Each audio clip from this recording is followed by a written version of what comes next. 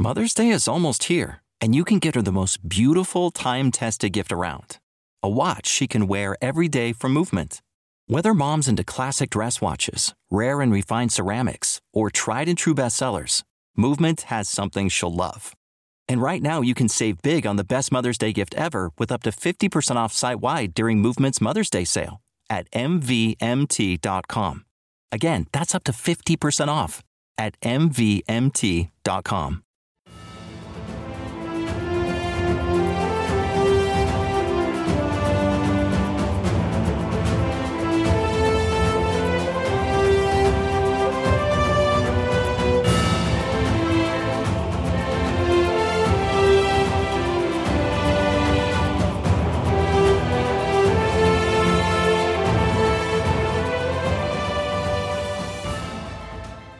Welcome back, everyone, to 1001 Heroes, Legends, Histories, and Mysteries. This is your host, John Hagedorn, and today we have a very special guest with us, author Robert Hutchinson, who has just released the book, What Really Happened? The Death of Hitler. And everyone who has any interest at all in World War II history has heard the rumor that maybe Hitler didn't die in that bunker. And this book is an extremely fascinating book that really sheds a light on what did happen in that German bunker all those years ago, and the fact that Hitler may very well have survived. According to official accounts and numerous eyewitnesses, the dictator of the Third Reich shot himself. Loyal Nazis burned his body, and the bones were removed by the Russians. Yet, after World War II, 50% of Americans polled did not believe the captured Nazis who said Adolf Hitler and Eva Braun had committed suicide in their Berlin bunker. They thought the Fuhrer had faked his death and escaped justice. Joseph Stalin himself told Allied leaders that Soviet forces never discovered Hitler's body and that he believed the Nazi leader had gotten away. There were numerous reports of top Nazi officials successfully fleeing to South America. Incredible as it sounds, the mystery surrounding Hitler's final days only deepened in 2009 when a U.S. forensic team announced that a piece of the skull held in Soviet archives was not actually Hitler's. And today we have a very special guest with us, Robert Hutchinson, who has just released his book, What Really Happened? The Death of Hitler. Robert, welcome to our show today. It's great to have you aboard. Thanks for having me on. Appreciate it. Well, you're very welcome. So what really happened there? Why did the Western Allies never find Hitler's body, which I think a lot of our listeners know, that body was never found? Yeah, when they did a poll at the end of World War II, they found that fully 50% of Americans doubted the official story of what happened to Hitler and thought that he likely escaped probably to someplace like Latin America, Argentina, or something like that. And today, a lot of people think that's just crazy. That's like space aliens and things like that. But there's actually a lot of really good reasons why this story has endured to this day and why we only discovered in 2018 definitive forensic proof about what really happened. It took that long. And part of the reason why is people don't realize that the Western Allies, the United States and Great Britain and so on, did not actually enter Berlin for 2 full months after the end of the war. The Allies had allowed the Soviet Union to have the honor, if you will, of conquering Berlin. And so when the Allies finally entered Berlin in July 1945, the question on everybody's mind was, where was Hitler? The only evidence they had at that point that Hitler had died was the Germans themselves. The German radio broadcast said that he had died. Some of the survivors of the bunker claimed a certain story that he committed suicide and they burned his body, but nobody had a body. And when they asked the Soviets about it, they said they hadn't a body either. So it wasn't entirely crazy to think that Hitler might have escaped, especially because there were reports, turned out to be credible reports, the true accurate reports, that Nazi submarines had been traveling the Atlantic and had made it as far as Argentina. And there were lots of reports in the media of sightings of Adolf Hitler in various locations around the world. And those media reports, because they never did find a body, and we only pieced what happened together, what actually happened over the decades, when we finally figured out that the Soviets were feeding us disinformation and that they knew a lot more about the story than they let on. But it took 30 to 40 years before we even got a clue about what actually happened. And it was only proven, as I said, in 2008.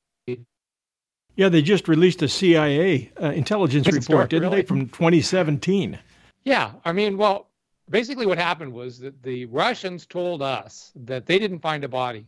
That was a lie. They had actually disinterred some remains, and they hid them for 25 years in a secret location in East Germany. And eventually, those remains were disinterred in 1970 and re-incinerated and then cast into a river because the Soviets were worried. They were giving back East Germany to the Germans, and they were afraid that if the secret ever came out where they had hidden Hitler's remains, it would become a cult center, much the way Lenin was a cult center. And they didn't want that. So they decided to once and for all do away with Hitler's remains, or what they said were Hitler's remains. And they kept a piece of a skull, which they said was part of Hitler's skull, and a piece of a jawbone. And in 2009, they finally allowed a U.S. forensic team to examine the piece of the skull. And the forensic expert said, it isn't Hitler's. It comes from the body of a woman under age 40. And this led to banner headlines around the world. The official story might not be true after all. Hitler may not have even died in the bunker. And that fed even more conspiracy stories and theories. And there was a slew of books, the most famous of which was Grey Wolf, that said that Hitler did not die in the bunker, as the Allies had said, but had escaped and lived the rest of his life in a mountain chalet in Argentina. And then it wasn't until, and then in 2014, Obama signed an executive order allowing the release of formerly top secret documents in the FBI files. And that showed that, contrary to what they had said, the FBI actually investigated reports of Hitler's escape for decades after the war. So it appeared that the FBI, at least, took them seriously. And that fed even more conspiracy theories until finally in 2015, the History Channel launched a full-blown reality TV series called Hunting Hitler that actually spent 3 years trying to prove that Hitler might have escaped. And it was only wound down in 2018. So amazing. So this is a story that has had legs. And yes, it's just kind of amazing. Let's back the truck up and start with the original story about Hitler's death, the story that's been out there for so many years. Let's start with that, and we get our history straight, and then we can kind of work up from there. Everybody now knows it. I mean, the 2004 German downfall, which was based on Hitler's secretary Traudl Junge's memoir of her time in the bunker, basically tells it very well. But what people don't realize is that account was pieced together over decades as the various survivors of the bunker came forward. They were thoroughly interrogated by Western intelligence agencies. At least half of them were dragged off to the Soviet Union and held in prisoner of war camps and tortured, some for 5 to 10 years, over and over again to get out of them of what happened. And they stuck to their stories for literally 50, 60, 70 years. The last survivor of the bunker, Rokas Mish, died only a few years ago, and he finally published his memoir of Rokas Mish, who was a telephone operator in the bunker and an SS bodyguard. He only published his account of what happened in the 2010s. In other words, and he was finally died at age 93. So these people stuck to their stories about what actually happened. There were minor disagreements between the survivors of the bunker about minor details, but their overall account was fairly consistent over the decades. And that was that Adolf Hitler married his longtime mistress, Eva Braun, on April 30th, and then they retired to Hitler's inner quarters, where they both committed suicide. Hitler by gunshot to his temple, and Eva Braun by swallowing a cyanide capsule. And then the aides took the bodies upstairs to the garden outside of the emergency exit of the Führer bunker, very close to the exit, maybe 6 feet away. They put the bodies in a trench from artillery fire, poured dozens of gallons of gasoline on top of the bodies and let them on fire. And they had to dodge. They were being constantly shelled as they were doing this, so they had to keep going back into the safety of the Führer bunker and come back out. And they let the bodies burn for the rest of that evening, kept pouring gasoline on them. And then eventually the bodies, what was left, was moved to another crater about 10 or 15 feet away and covered with dirt. And part of that is important because the chain of events, how the Soviets found the remains, it's a little bit important. There were eyewitnesses to all of this. There were guards who saw all this take place, and they lived as well and told their stories. So there's a tremendous amount of eyewitness testimony that corroborates that basic account. Do you think that part of the story is true up to that point? Yes, absolutely. I mean, virtually every survivor of the under the gasoline-drenched bodies. There were little minor disagreements about that, but in general, they tell the same story. So that is what the official story was. When the Western Allies started investigating this, they had to get to the bottom of what really happened because there were all these stories that Hitler escaped. And they appointed an Oxford historian to investigate this. He worked for military intelligence, British intelligence, and he prepared a report that was the definitive account of what happened at that point. It's still basically the same account, but he did not know what actually happened to the body. He ends his account, Hugh Trevor Roper, with the bodies being buried, and that was the last that he or anyone else knew of what happened to Hitler's remains, was with that. So up to that point, the story was fairly clear. If you believe the survivors of the bunker, that's what happened. Where it gets interesting is what happened after, when the Soviets got involved. There were a lot of very interesting sidebars in your book, which makes it such good reading. Some that I came back to.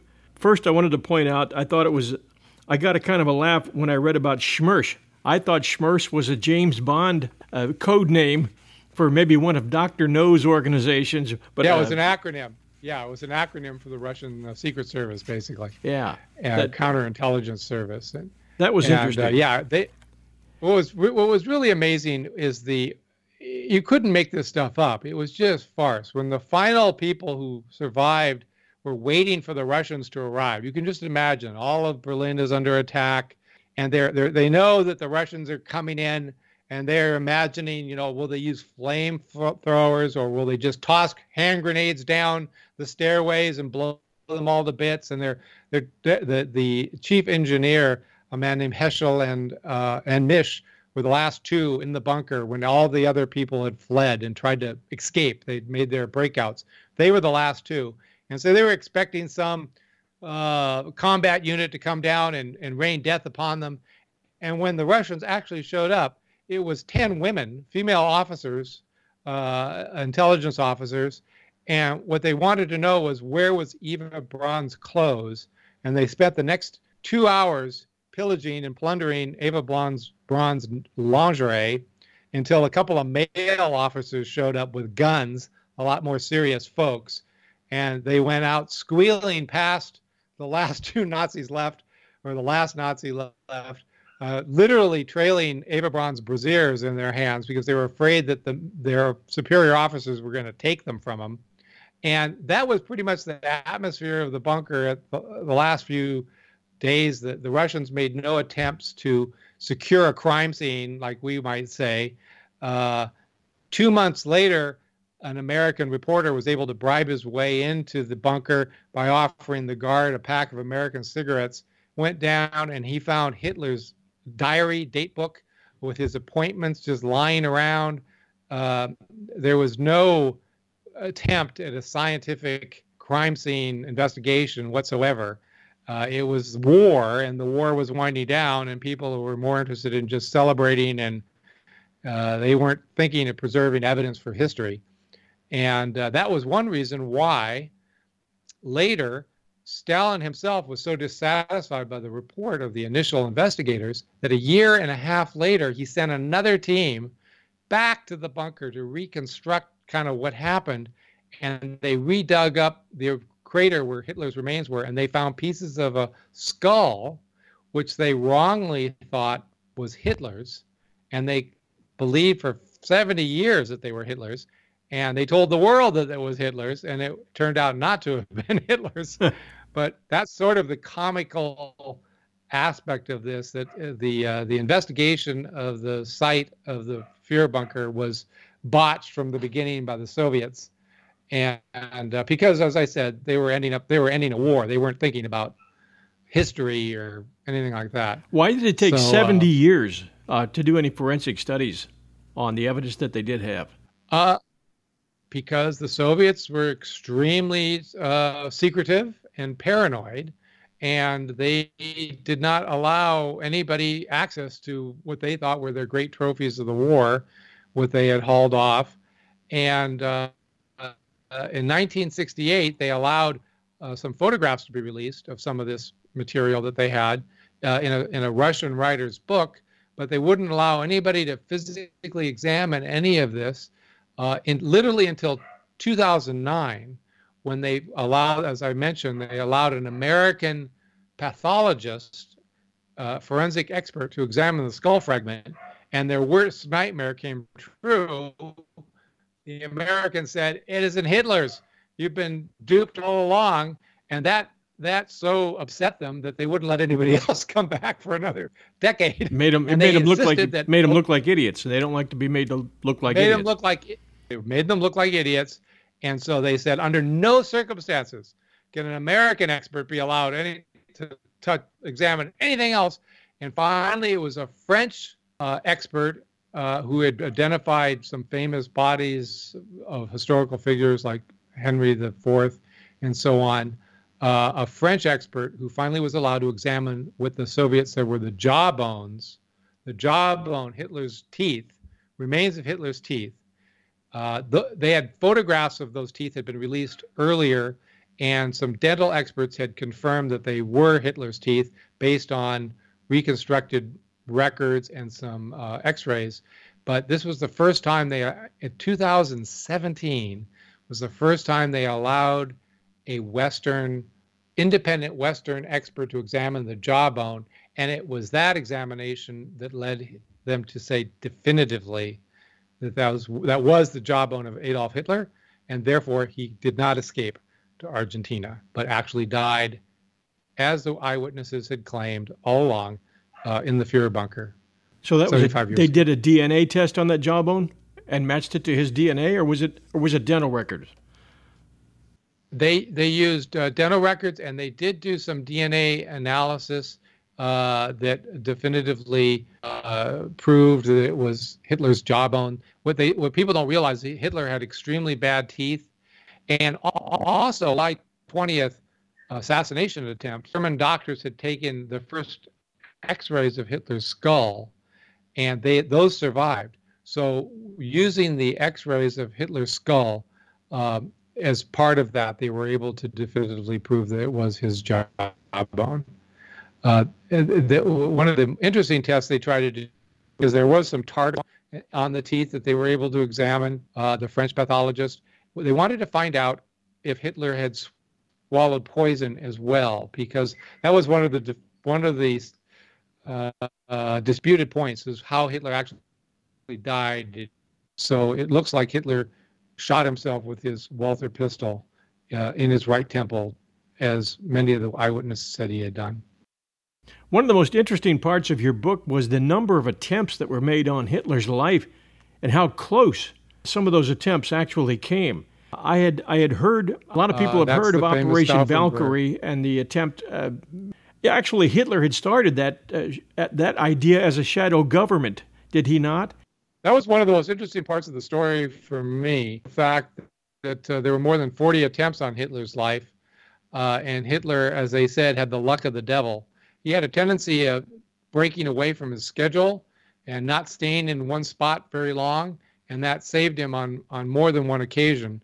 The attempt by a guy named Georg Essler came the closest, Stauffenberg, and that was in 1939 when they had a bomb placed in a Munich beer hall where the Nazis reenacted every year. They had a ritualistic reenactment of Hitler's attempted beer hall putsch. And this guy came very, very close to blowing Hitler to bits. Missed him by 13. He missed him by 13 minutes, did he not? And that bomb Hitler took out the entire building. Yeah, it would have killed him for sure, and all the other top Nazis that were there. And from that time on, Hitler spent most of his time in a fortified bunker, the Wolf's Lair, because they knew there were people out to kill him, and they were right. We'll return to our interview with Robert Hutchinson right after this sponsor message. And now, back to our interview. There was a conspiracy in the German army to kill Hitler, and they weren't able to advance it very far. And what happened was they realized that they couldn't just kill Hitler, that the Nazis had so permeated every aspect of German life, and there were so many other people who could stand, in a sense, a figurehead. Not really, he was more than a figurehead, but there were a lot of people running the country besides Hitler. So if they were going to successfully stop the Nazis, they had to completely shut down the entire Nazi organization. Was going to be very, very difficult. So they had hit upon an ingenious plan to take advantage of an existing plan called Operation Valkyrie.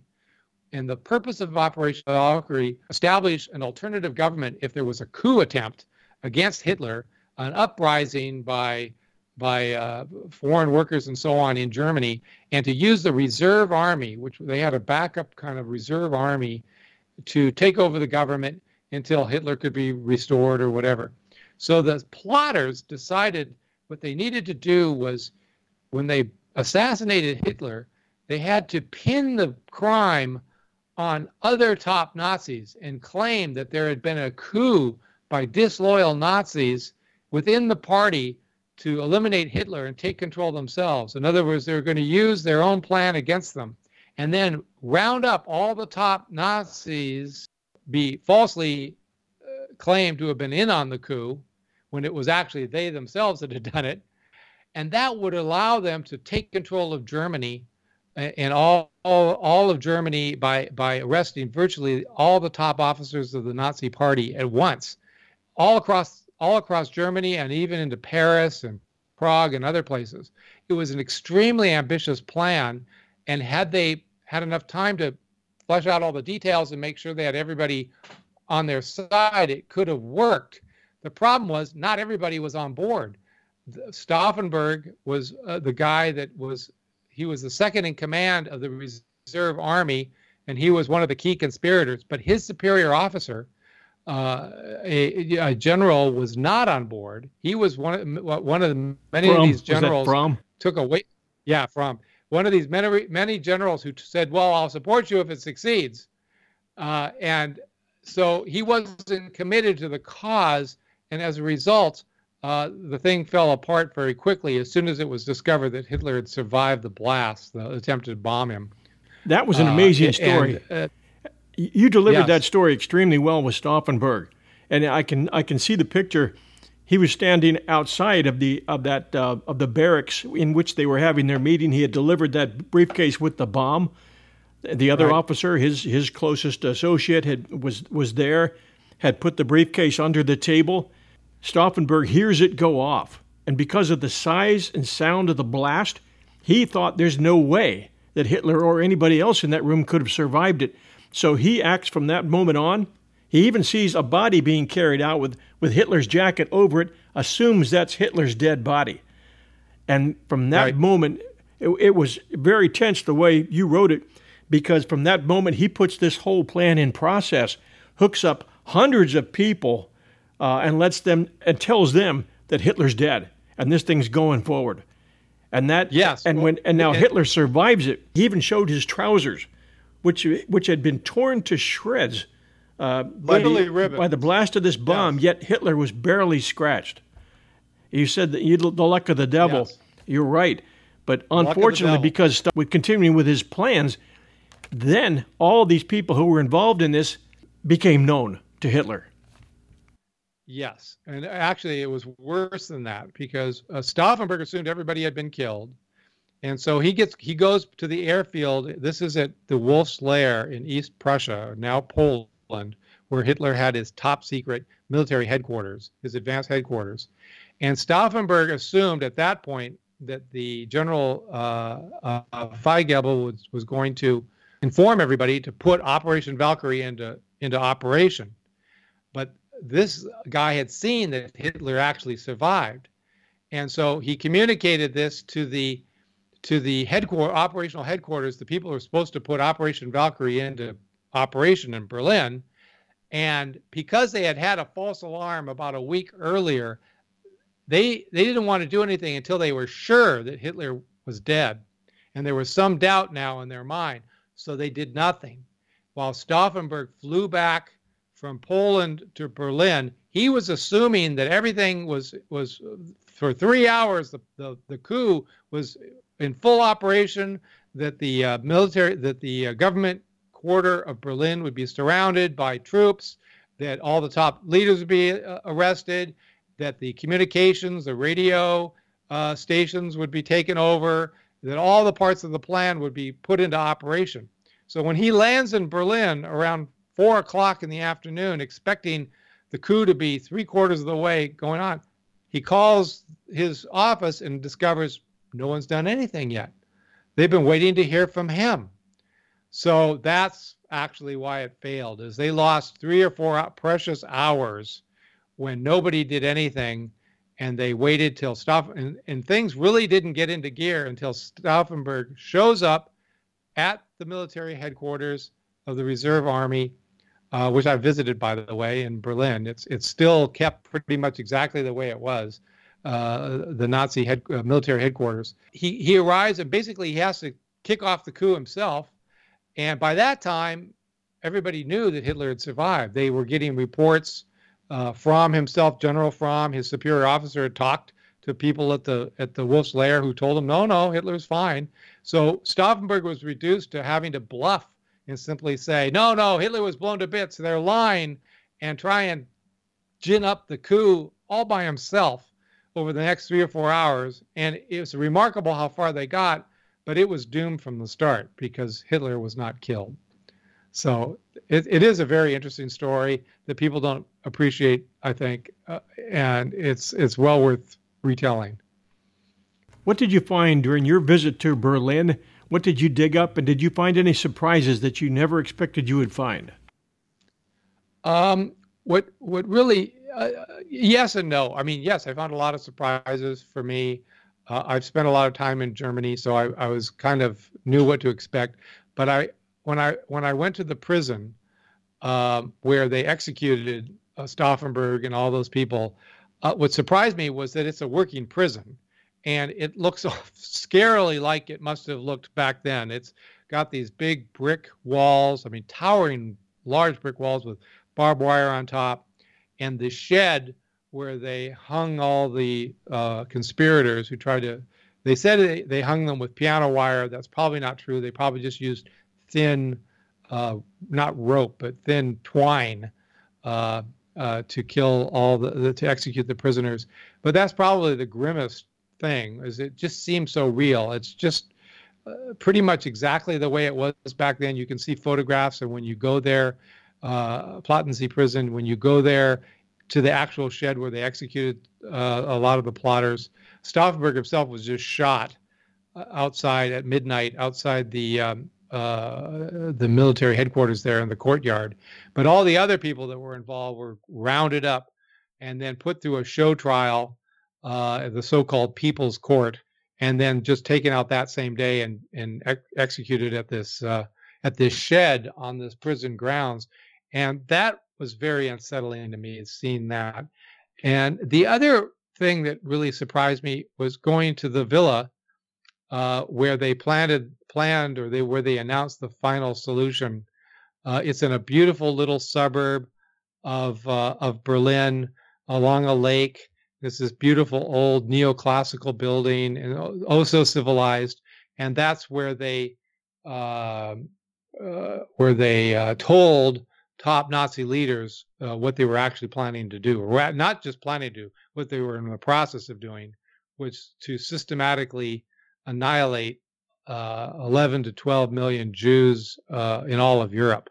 That was unsettling because the contrast between this very nice lakeside villa and this probably the most evil act ever perpetrated by human beings in this place. It too is exactly the way it was back 70 years ago. They've kept it almost identical. So a lot of the buildings are like that. They're very, very. They've kept a lot of the buildings the same.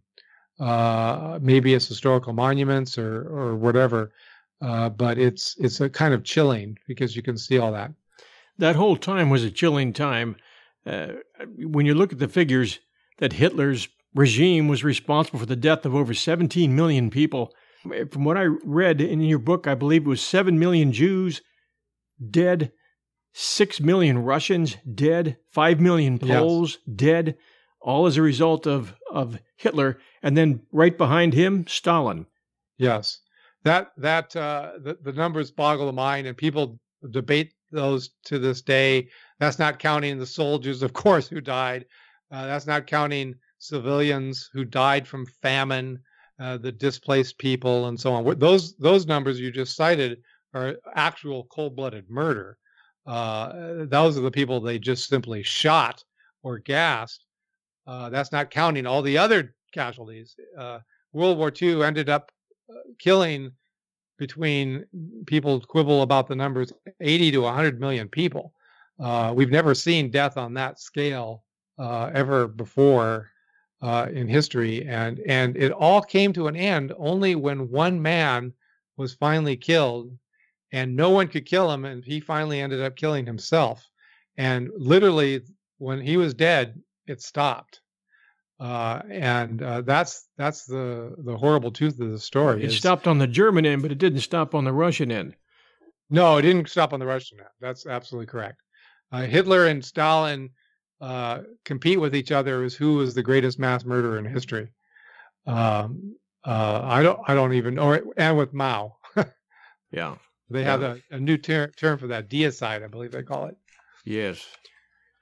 Part of the lesson of this book was, just how one man could set into motion, and I wasn't as familiar with that history until I really went back and studied it.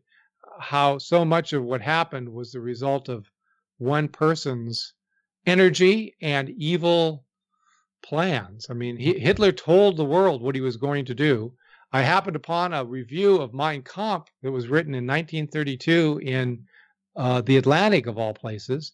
And this guy actually took the time to read the book, and he said exactly, a world war is coming, and it's going to be horrific. And if this guy does what he says he's going to do, it's going to be one of the greatest catastrophes to happen to mankind. And nobody listened, because at that time people were scared to death of the Russians and of communism. They knew what the Russians were doing. And so Hitler in the early 30s didn't seem so bad to a lot of people, including a lot of Americans. A lot of Americans thought, Hitler's not a good guy, but, he's not as bad as the Russians. And so it's kind of like which gang do you, you've got two bloodthirsty gangs.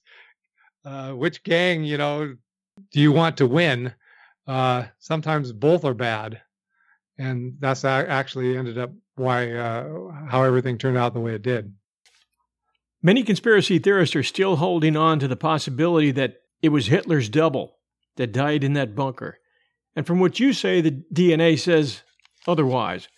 What actually is the path that the actual jawbone of Hitler took from the time that the two personal guards burned the bodies of both Hitler and Eva Braun. What path did Hitler's corpse take from that point on? One of the reasons the conspiracy theories survive is there's enough holes in the chain of evidence. As I said, the Russians, first of all, were extremely tight-lipped. They didn't say anything. They lied on purpose. They deliberately, Stalin himself told top leaders of the West that he believed Hitler escaped. Even General Eisenhower briefly believed Hitler might have escaped. Not for very long, but for a while, it looked like he might have believed that. So it wasn't entirely crazy. And as you said, the chain of command or the chain of evidence of Hitler's body is very murky. What happened is a couple of days after the Russians arrived, the women went down in the bunker looking for the brassieres of Eva Braun. They did start looking for his body. That was the top Russian forensic team, right? Yeah, it was the top Russian forensic team. They did eventually start looking for his body, and they found somebody that kind of was a look-alike. It might have been one of his body doubles with a bullet hole right in between his eyes. And at first the Russians said, we found him. But then they got enough ex-Nazi or Nazis and a couple of Soviet military attachés who had served in Germany that knew Hitler personally, and they said, that's not the guy. So then they started digging up. The problem is there were 147 corpses they found in the immediate vicinity of the Führer bunker. People were getting killed right and left. It was war. It was the end of the war. There were a lot of bodies around. But somebody, a Russian soldier had dug up a couple of bodies that turned out to be actually Hitler's corpse in a crater. And when they finally realized that the guy they thought was Hitler, the look-alike that had been shot between the eyes wasn't him, they went back to those bodies and they dug them up and they took them to a suburb of Berlin and performed an autopsy and determined that they had the bodies of Hitler and Eva Braun based on dental records. They went out and they actually were able to find Hitler's dentist and the dental technician who made his bridge work and so on. And on that basis, they were able to say that these remains were the remains of Hitler. And they did have his jawbone literally in a box. And this one Soviet intelligence officer, 60 years later, recounted carrying this around Berlin, looking for this dental expert who could identify it.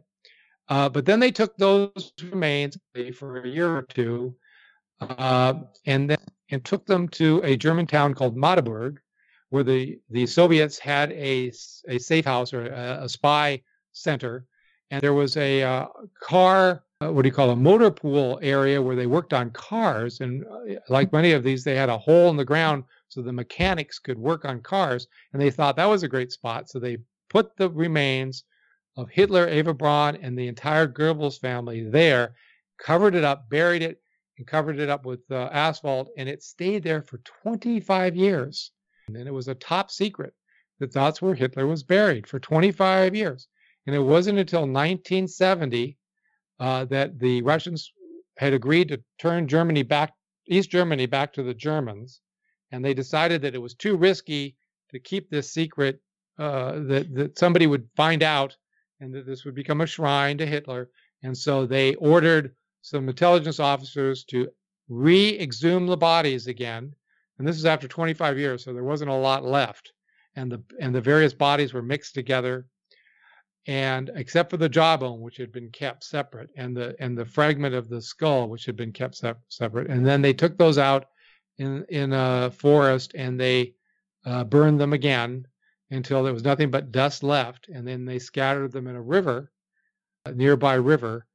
And a Russian military officer describes when he tossed his knapsack full of Hitler's remains into this river. So that occurred in 1970. So that's really all we know about the chain of events. And so that you could find any decent conspiracy theorist could poke holes in that all day long. So there's no it's totally understandable how people could not believe this and come up with these crazy theories. except for the fact there were hundreds of reports that he had been seen in South America. There were a lot of reports that he'd been seen all over the world.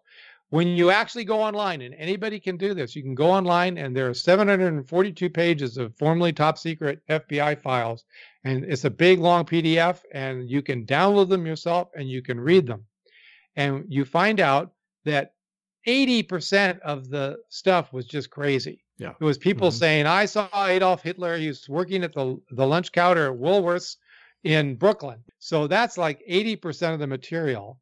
But mixed in with that are some more serious sightings that the FBI did take seriously, and they investigated, and they determined there was really no worth to them. But they continued to investigate them up until the 1950s. Well, those same conspiracy theorists would tell you they were saying the same thing about a lot of the top German echelon officers that they said were dead, who actually did make it to South America, to Argentina, to Brazil, and survived. Exactly. And were later found, or not. Yes. Adolf Eichmann in 1960, when they found Adolf Eichmann, and they knew that Dr. Mengele was never caught. I mean, they knew he was operating. He enjoyed his life surfing in Paraguay until the end of his days. I think he finally drowned in a surfing accident in Paraguay or off the coast of Brazil somewhere. He was never caught. So, yes, I mean that's kind of the fun of the story. Is there's plenty of holes you can use, but I've read all of the Hitler conspiracy books, and what they all do, and I say this in my book, is say the book is 250 pages long. 230 of those pages are interesting background chapters on Nazi gold, about the German colony in Argentina, about Nazi submarines that went across the Atlantic, about the subway system in Berlin. But when it comes time to what's the actual evidence that Hitler was actually in Argentina, there isn't any. It ends up being completely hearsay. Where it's a guy told another guy that he had once helped Hitler someplace, and he wrote his memoirs, but those memoirs were lost. But this guy had read them once in his youth, but he now can recall what was said. There's no evidence at all. So they all spin the same story, and they all spend a lot of time investigating some of the conditions that made it possible that he escaped. But when you actually ask them, what's your actual evidence that Hitler escaped with Eva Braun, and they brought their daughter Ursula with them, and then they had another daughter in Argentina, and whatever happened to Eva Braun, they have no answer. They have no evidence. So on the other hand, there's overwhelming eyewitness testimony about all the people who survived in the bunker, about what happened. And they stuck to their story for 40, 50, 60 years. And we also have now forensic evidence in the form of this jawbone that was finally definitively identified as Hitler's. So against the conspiracy theories, the overwhelming testimony and historical records and physical evidence shows that Hitler did in fact die in Berlin, just as people had thought, by suicide at the end of the war. All the holes in the story, all the facts that there's a lot of minor inconsistencies among what the eyewitnesses say, all the fact that their planes were able to fly out of Berlin right at the last moment. That's one thing they make a lot of hay out of, is the fact that there were planes that were able to get off the ground as late as, I believe, April 28th. So 1 or 2 days before, they will use the big boulevards there in the Tiergarten in central Berlin and fly out, dodging Soviet anti-aircraft guns and so on. Those stories are true, but they still don't add up to Hitler being in Argentina. For the sake of history, Eisenhower gave the Russians 7 weeks in Berlin when Berlin fell. What happened during those 7 weeks? And were any of the Russians ever tried for war crimes? No, I don't believe they were. As you know, the Western Allies, the generals like General Patton, were very upset about this. They wanted to go into Berlin, but the politicians had cut a deal to let the Russians have Berlin in effect, and the Germans were sure they were going to rape and pillage, and that's exactly what they did. The Germans got precisely their worst fears. There were reports of entire families committing suicide, men shooting their wives and children, women killing themselves, women cutting their faces with razor blades so they wouldn't be raped by Soviet soldiers. The reports are that up to 2 million German women were raped. They got the vengeance of the Soviet military, and the Russians, in their defense, had lost 10 million men fighting Hitler, and they were bent on revenge. They were going to destroy Berlin block by block, and that's what they did. And basically, the Western allies, the Western armies, let them do it. They stood outside, and Eisenhower's goal, as I said in my book, was to wrap up the war with as little loss of life to his men as possible. So at this point, people were tired of fighting, and there was some worry that the German army could escape to the south in the Alps and kind of have a last ditch fight there in the redoubt of the Alps. So Eisenhower concentrated on cutting that off, making sure that the remnants of the German army couldn't escape south to the Alps, and he let Stalin have Berlin, and that's pretty much what they did. Is they systematically set out destroying the city. All of the and again, the Fuhrer bunker was part of that. And the crime investigators would have liked them to have preserved some of it, but that was on their mind. They were bent on vengeance. I know this is outside of your purview, but have you done any personal research on the monuments men, on the men who on the division that was sent in there to try and save the art that had been stolen? Only in the movie. Okay. Fair enough. There's books on that. When I was in Berlin, that's a big story, and there's lots of books, not just the U.S. one, but there's German accounts of that as well. Because the whole looting of the art and of Europe is part of that story, and it feeds into the conspiracy theorists to the extent that one of the true things is the Nazis looted a lot of gold, and they had financial resources to help people escape.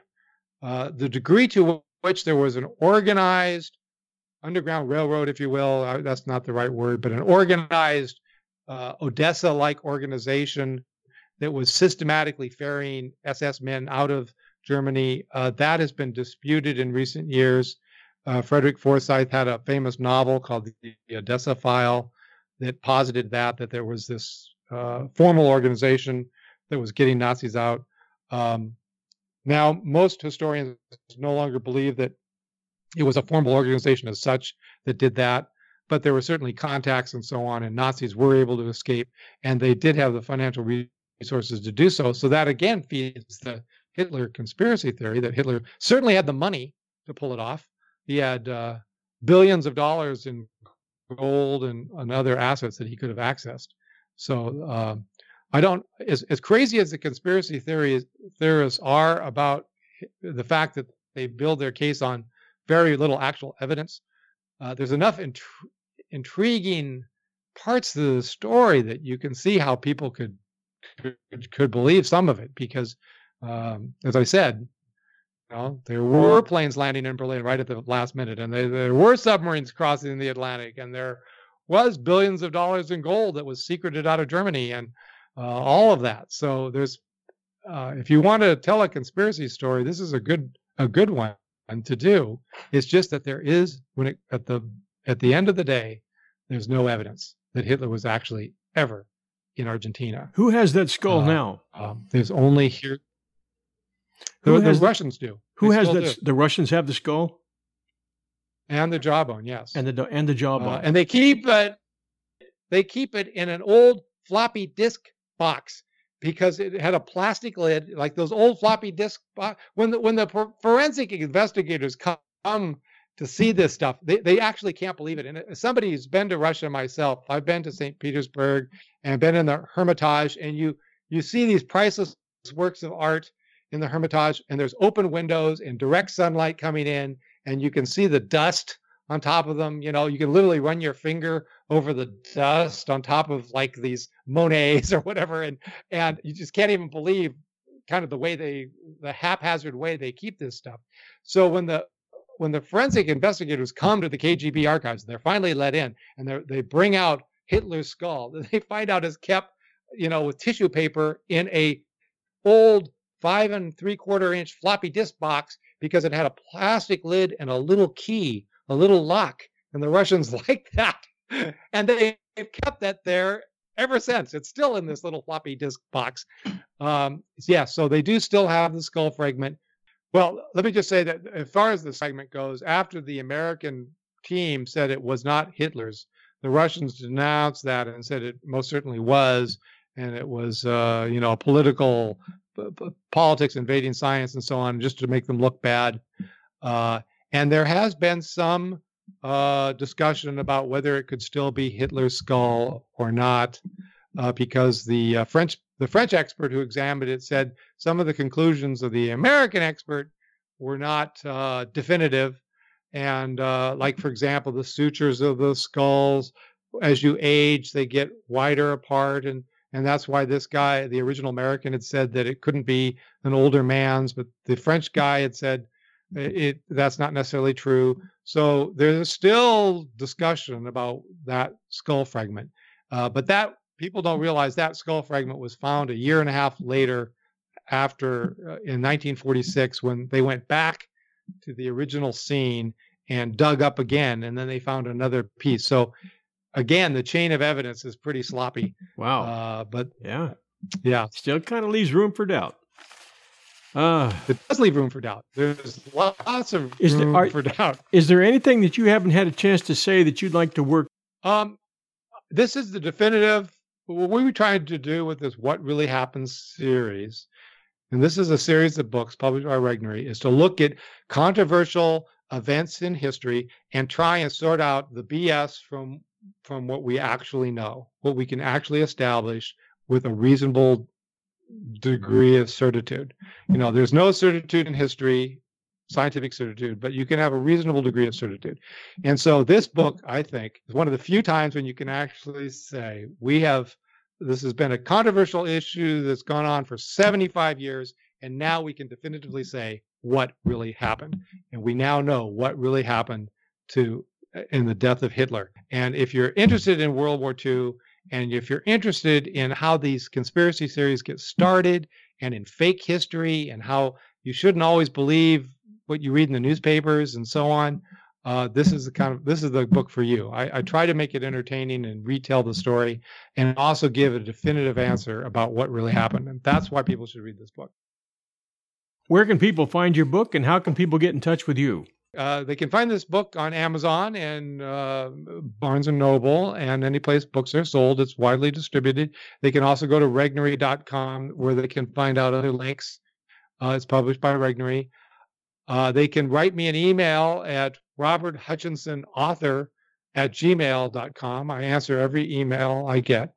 So it's I hope people read it, and I hope they find it interesting.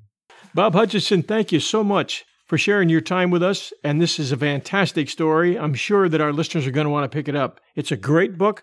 What Really Happened? The Death of Hitler. What's your next book coming out? I'm the editor of the What Really Happened series, and we have a whole bunch of new titles that we're preparing to. I don't want to commit in advance what they are, but we're going to have a whole series of books where we go back to key events in history and sort out truth from fiction and tell people what really happened. The one that I'd like to do, but it's going to have to wait for a while, is, of course, the Kennedy assassination. But things like that, where the sinking of the Titanic, the Wright brothers, all these kind of events that people don't really know what happened, and we want to tell them in a entertaining, short way that they can know what actually happened. Or what we can establish happened. And that's what I'm working on now, is this series. Well, you've been a good interview. I really did enjoy the book. Thank you. Thank you. I love working with Regnery. They have the greatest authors in the world. You guys are super. They do have great authors, I've got to say. I buy their books. I actually go onto Amazon and buy them. Yeah. I could get free copies, but Thanks, John. Thank Talk to you. you later. Great talking to you. Bye. Bye-bye.